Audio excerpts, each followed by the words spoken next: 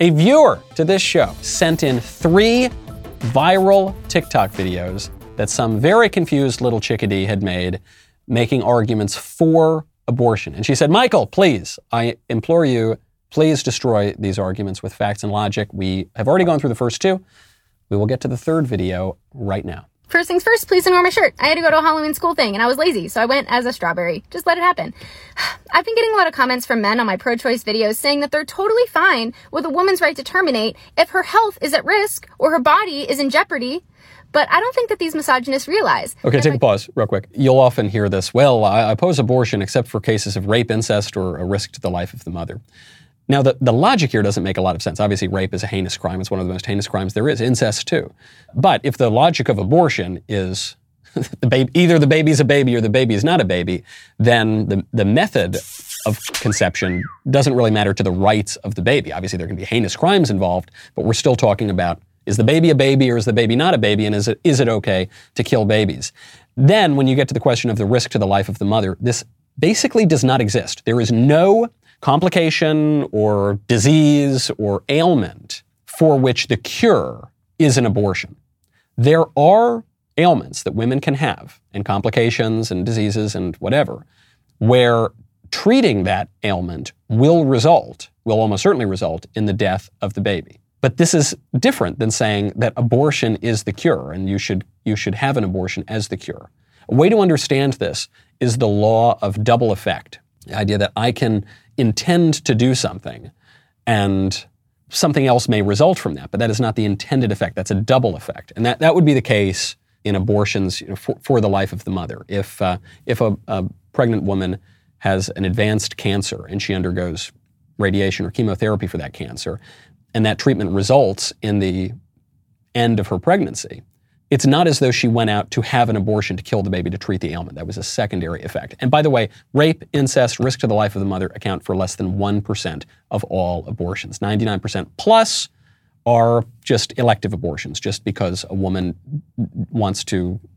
Let's get smashed tonight. Oh, yeah, let's get drunk. Kill her kid, just because a woman doesn't want to go through having a baby. I don't really mean to minimize the responsibility that comes with having a baby and the emotions, and women can often feel abandoned. And so I understand the psychological aspect going into it, but please don't pretend to me that it's because of a risk to the life of the mother. That just is not the case. All right, go on. They're openly admitting that the only thing about a woman that they find valuable is her physical existence and her body, because unless her body is at risk, they don't care about her opinions or her desires, even when those opinions and desires are about the state of her body. Okay, pause. So it's obviously not just about the state of her body. It's in part about the state of her body, but it's primarily about this other body, this other human being. So when this young woman spouts off about abortion, what she is showing is that she doesn't care about the baby's spiritual or physical existence. And she says, okay, you only care about the mother if the mother's physical health is in jeopardy. But what about her opinions?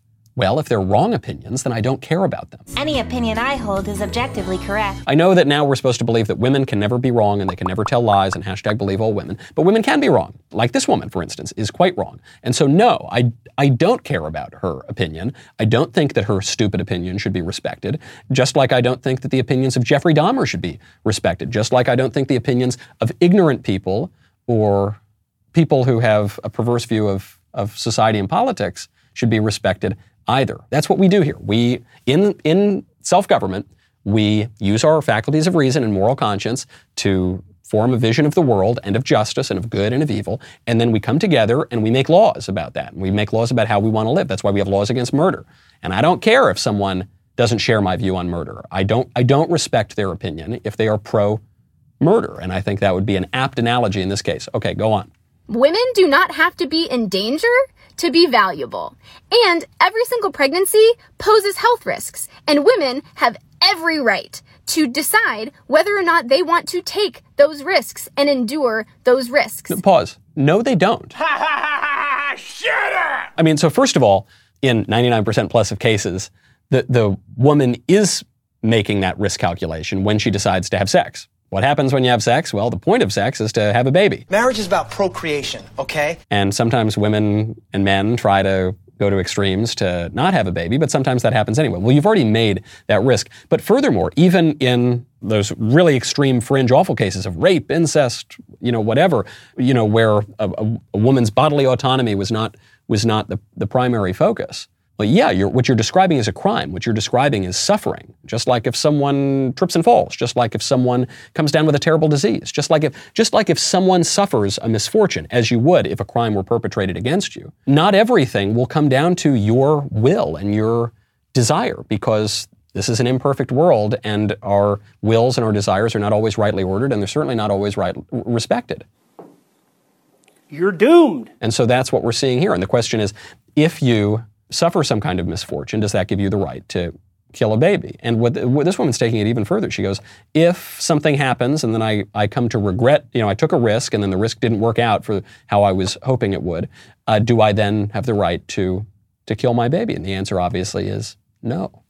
So you guys need to fucking learn that a woman doesn't have to be threatened in order for her opinions to matter. Okay, well, she's very confused. She's a young woman. She's very confused. I'll tell you, when I was young, I supported abortion. When I was a teenager, I don't know, I obviously hadn't thought very much about it in my life, and I was from a very liberal place, and I don't think I knew a single pro-life person, and it was so pervasive in the culture and in the classrooms and on TV and in the movies and in the newspapers that I just assumed that everyone supported abortion. And I just assumed that all those knuckle-dragging pro-lifers, they just hated women. I mean, I shared many of the prejudices that this woman seems to exhibit.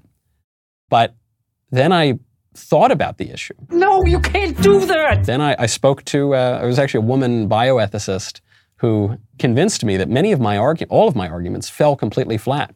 I was making arguments that would be the same sort of argument for, as she did, killing a bunch of orphans. I was making arguments that didn't make sense in the real world. And so I say, in a spirit of love and charity, I hope that whoever this young woman is takes a look at this video. And I hope that people who are on the fence about this, who are trying to work their way through abortion and pro-life and a culture of death and a culture of life, look at these issues as they are, and they don't fall into glib, slogans, my body, my choice, women's health, F you, F this, that you could see at the end, because the woman can't figure out her own ideas because she can't make an argument. She just starts using vulgar language and yelling and this kind of emotional insinuation. But just look at the issue as it is. Look at the baby as he is. We have medical technology now that will allow us to do that. Do you really believe that you have the right to kill that baby? That's really what the question comes down to. And it's why all of the people who are making these kinds of arguments do everything they can to dance around the central fact. There it is. 3 viral videos, 1 very confused chickadee,